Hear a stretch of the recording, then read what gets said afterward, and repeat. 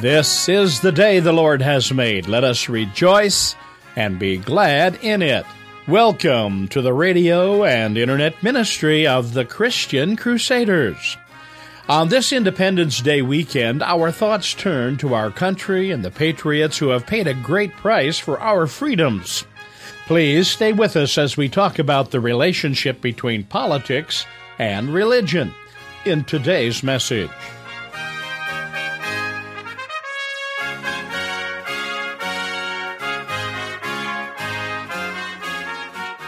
This is a final message from our Get a Grip sermon series. As we prepare to celebrate the 4th of July in America, our theme for today is Get a Grip on Citizenship. Stay with us. We begin in the name of the Father, the Son, and the Holy Spirit. Let's pray. Almighty and gracious God, we praise you for your generous faithfulness and steadfast love. We thank you for your acts of mercy and grace and the provision for our lives. As we gather around your word this day, may the words of my mouth and the meditation of our hearts be acceptable in your sight, for you are our rock and our salvation. Amen. Our reading for today is from Matthew chapter 22, beginning at verse 15. Then the Pharisees went out and laid plans to trap Jesus in his words. They sent their disciples to him along with the Herodians. Teacher, they said, we know that you're a man of integrity and that you teach the way of God in accordance with the truth, and you aren't swayed by men because you pay no attention to who they are. Tell us then, what is your opinion? Is it right to pay taxes to Caesar or not? But Jesus, knowing their evil intent, said, You hypocrites, why are you trying to trap me? Show me the coin used for paying the tax. They brought him a denarius, and he asked them, Whose portrait is on this, and whose inscription? Caesar's, they replied. Then he said to them, Give to Caesar what is Caesar's, and to God what is God's. When they heard this, they were amazed, so they left him and went away. Dear friends, with America's Independence Day celebration just around the corner, I thought it'd be appropriate to look at getting a grip on citizenship. How are Christians to relate to government and country? We're going to talk about politics and religion today. These days, politics and religion are hot topics. Maybe they always have been, I suppose. Sometimes you're told to avoid bringing these things up at social gatherings, aren't you? Because they can make for some very lively conversation. People have strong opinions about these things, and rooms can get heated fast. And if you want to see real fireworks, ask about how these two things, politics and religion, work together.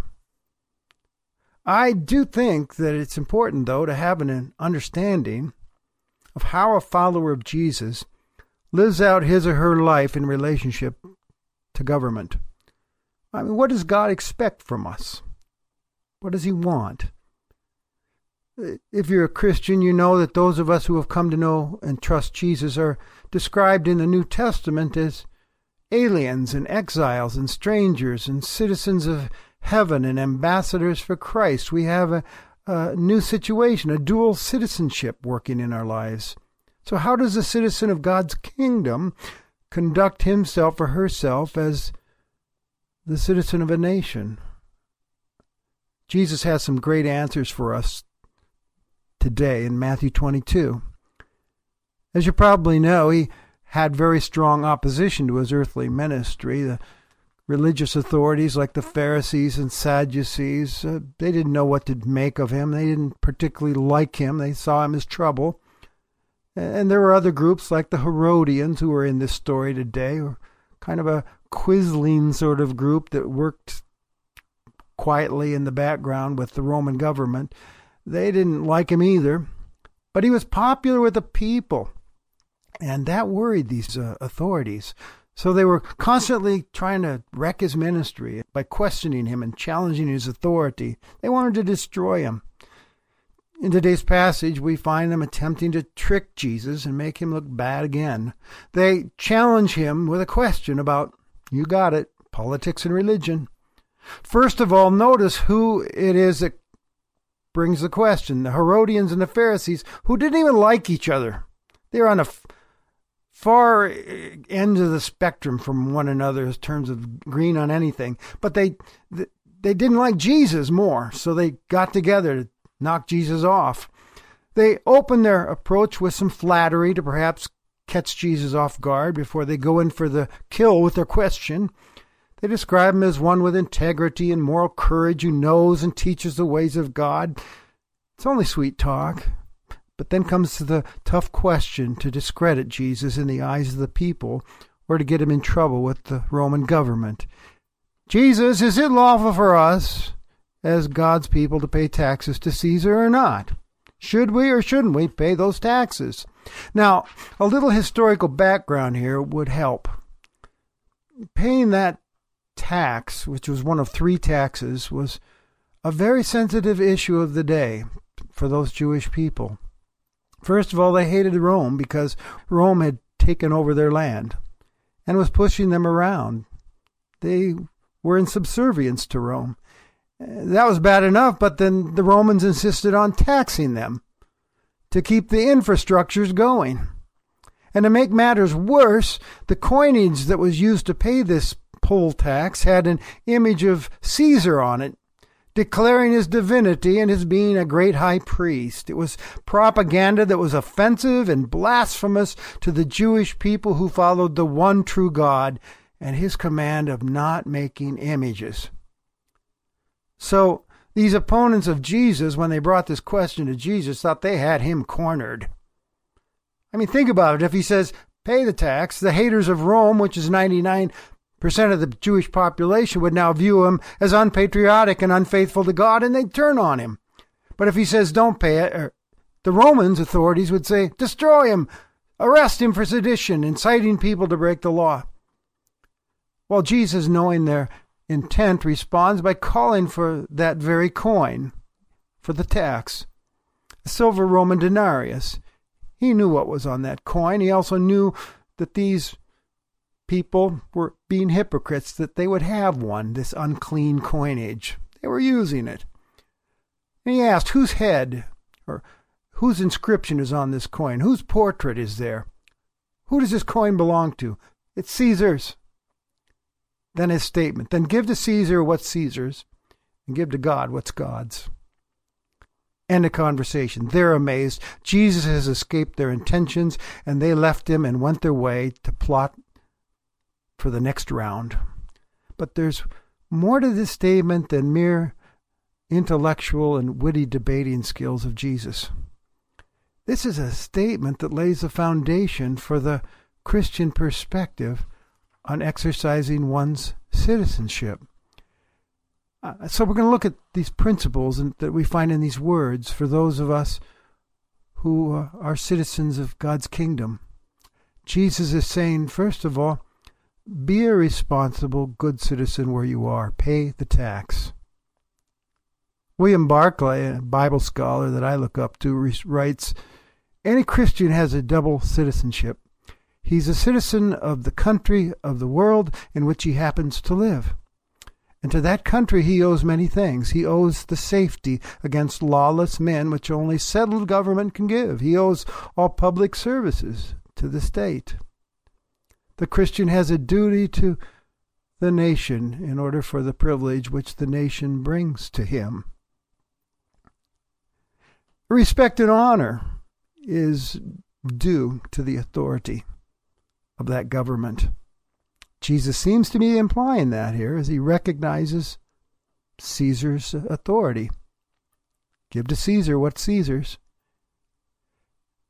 Actually, it makes sense. It's possible to see government as a gift. It keeps things together, holds things together. We don't want anarchy. We need law and order. I mean, look what happened over in Egypt recently. What a mess. Paul picks up on this theme Jesus gives us in Romans 13. He says, let every person be subject to the governing authorities. There's no authority except from God, and those that exist have been instituted by God. Government is God's idea. And then in 1 Timothy 2, he says, first, I urge that supplications, prayers, intercessions, thanksgivings be made for all people, for kings and for all who are in high positions, that we may lead a peaceful and quiet life, godly and dignified in every way. Pray for those in authority, Paul says, so that we might have dignified lives, that they may maintain order and uphold the law so that we can live peacefully. Jesus seems to be saying as well that allegiance to God and government is not necessarily incompatible then. It's possible to have allegiance to a lesser authority because that authority has been instituted by a higher authority to whom we always answer to first, God.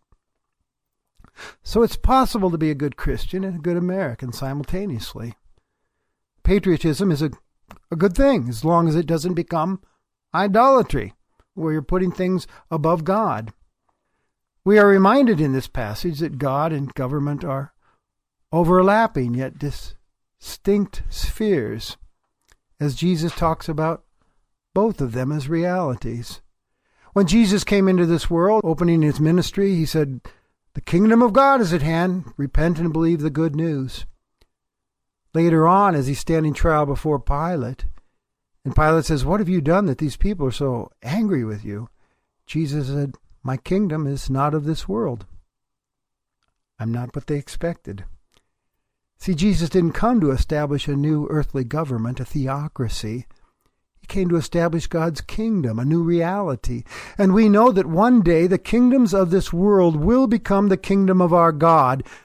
But until then, we have these distinct overlapping spheres. Jesus is Lord, but his reign will come in its fullness at the end of the age. And while we wait for that great day to happen, you and I then live as responsible citizens where God has placed us, obeying the laws, serving our nation, participating in making it work. But always with this in mind, that the state is not God. Jesus is saying that too. They are not one and the same. Give to Caesar what Caesar, give to God what is God's. The state, the government, is not God. You see, it's not divine. Human government is run by human beings and can easily be influenced by sin and greed, and it's corrupt and less than perfect. It's not divine. The final implication being then that God and state are not equals according to Jesus. In the Pledge of Allegiance, we declare that. We are one nation under God. We owe our ultimate allegiance, our very lives, to God. So when we talk of love of God and country and duty to country, to God and country, we remember as followers of Christ that we keep that order, God and country. The power of the state is legitimate, but it is limited. It's not God. We're bound to his will ultimately over everything else. We see that played out in the New Testament. Peter, James, and John are told to be quiet by the authorities in Acts chapter 4. Don't talk about Jesus anymore. And they said to those authorities, but our consciences are bound to God. We have to obey him and not you. Recently, I was watching a movie about Dietrich Bonhoeffer, that great Christian martyr during World War II, his involvement with trying to get rid of that evil leader, Adolf Hitler. Get rid of him. They quoted during the interrogation Romans 13 about submitting to the authorities, and Bonhoeffer's conscience was bound to a higher power. He held his own. That higher power of his was God. Martin Luther King said the church must be reminded that it's not the master or the servant of the state, but rather the conscience of the state. It must be the guide and the critic of the state and never its tool. God, then country. Giving God his due is always more important to the Christian than giving Caesar his due. Why can I say that? Because remember, Jesus asked, whose portrait is on this coin? And they said Caesar's, which means it belonged to Caesar. That word portrait is literally image, the Greek word icon. Then give back what belongs to Caesar, the things that are his, the coin, the honor, the respect, due. Interesting, that same word image is used in describing God created human beings in Genesis 1:26 in his own image.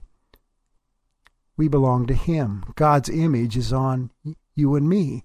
So when Jesus says give back to God what is his, he's talking about you, your whole self, all of you. He demands it all, a life of worship and devotion.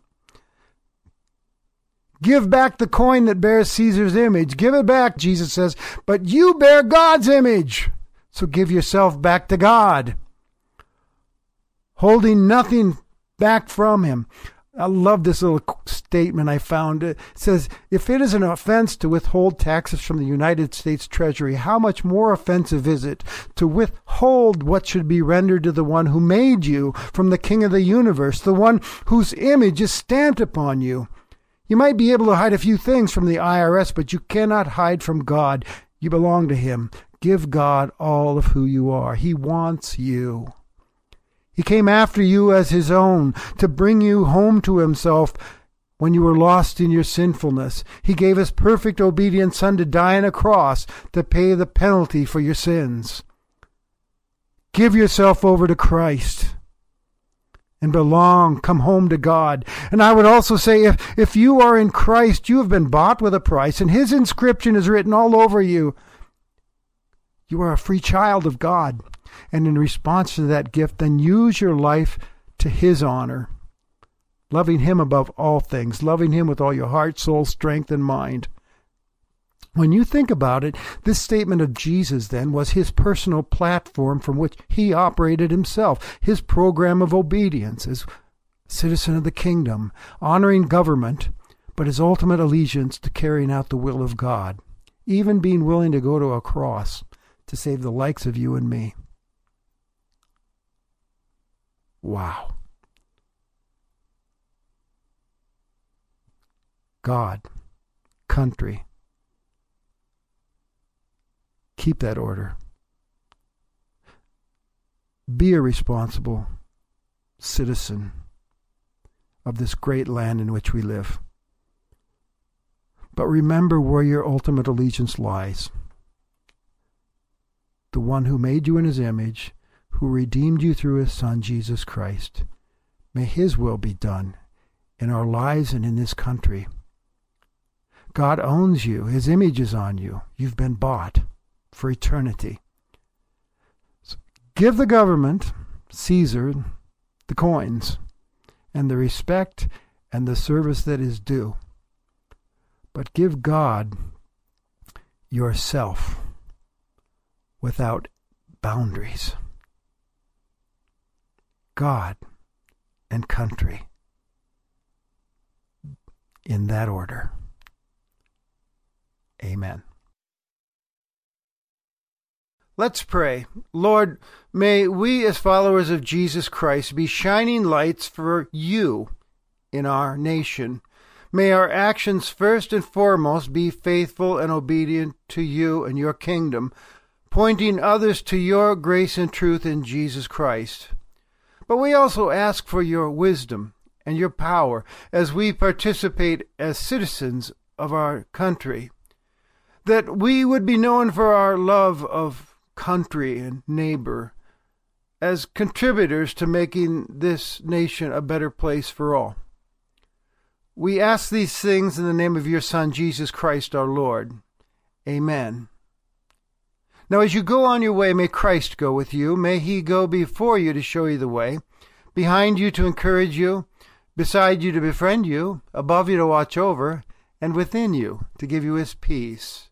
Amen. You have been worshiping with the radio and internet ministry of the Christian Crusaders. We pray today's message has encouraged you as you strive to be a responsible citizen of this great land in which we live, while keeping in mind the focus of our ultimate allegiance. If Christian Crusaders helps meet your spiritual needs, we ask you to consider making a contribution to help pay for radio time. We hear from many people who consider this program to be of vital importance to their spiritual needs. Address your donations to Christian Crusaders, Post Office Box 522, Cedar Falls, Iowa, 50613. Our toll-free telephone number is 1-888-MY-FAITH. That's 1-888-693-2484. In the Cedar Falls, Waterloo, Iowa area, dial 277-0924. Today's program can also be heard or read anytime online at our website, www.christiancrusaders.org, where you can receive our program to your phone or other electronic device by podcast. Please make a note to visit us today. Christian Crusaders is dedicated to changing our world with the life-changing message of salvation by grace through faith in Jesus Christ. As part of that mission, we earnestly desire your prayers for this ministry and urge you to share your concerns with us so we may lift you up in prayer as well. You can find a prayer request form on our website under the Is This For Me link. All concerns are kept confidential.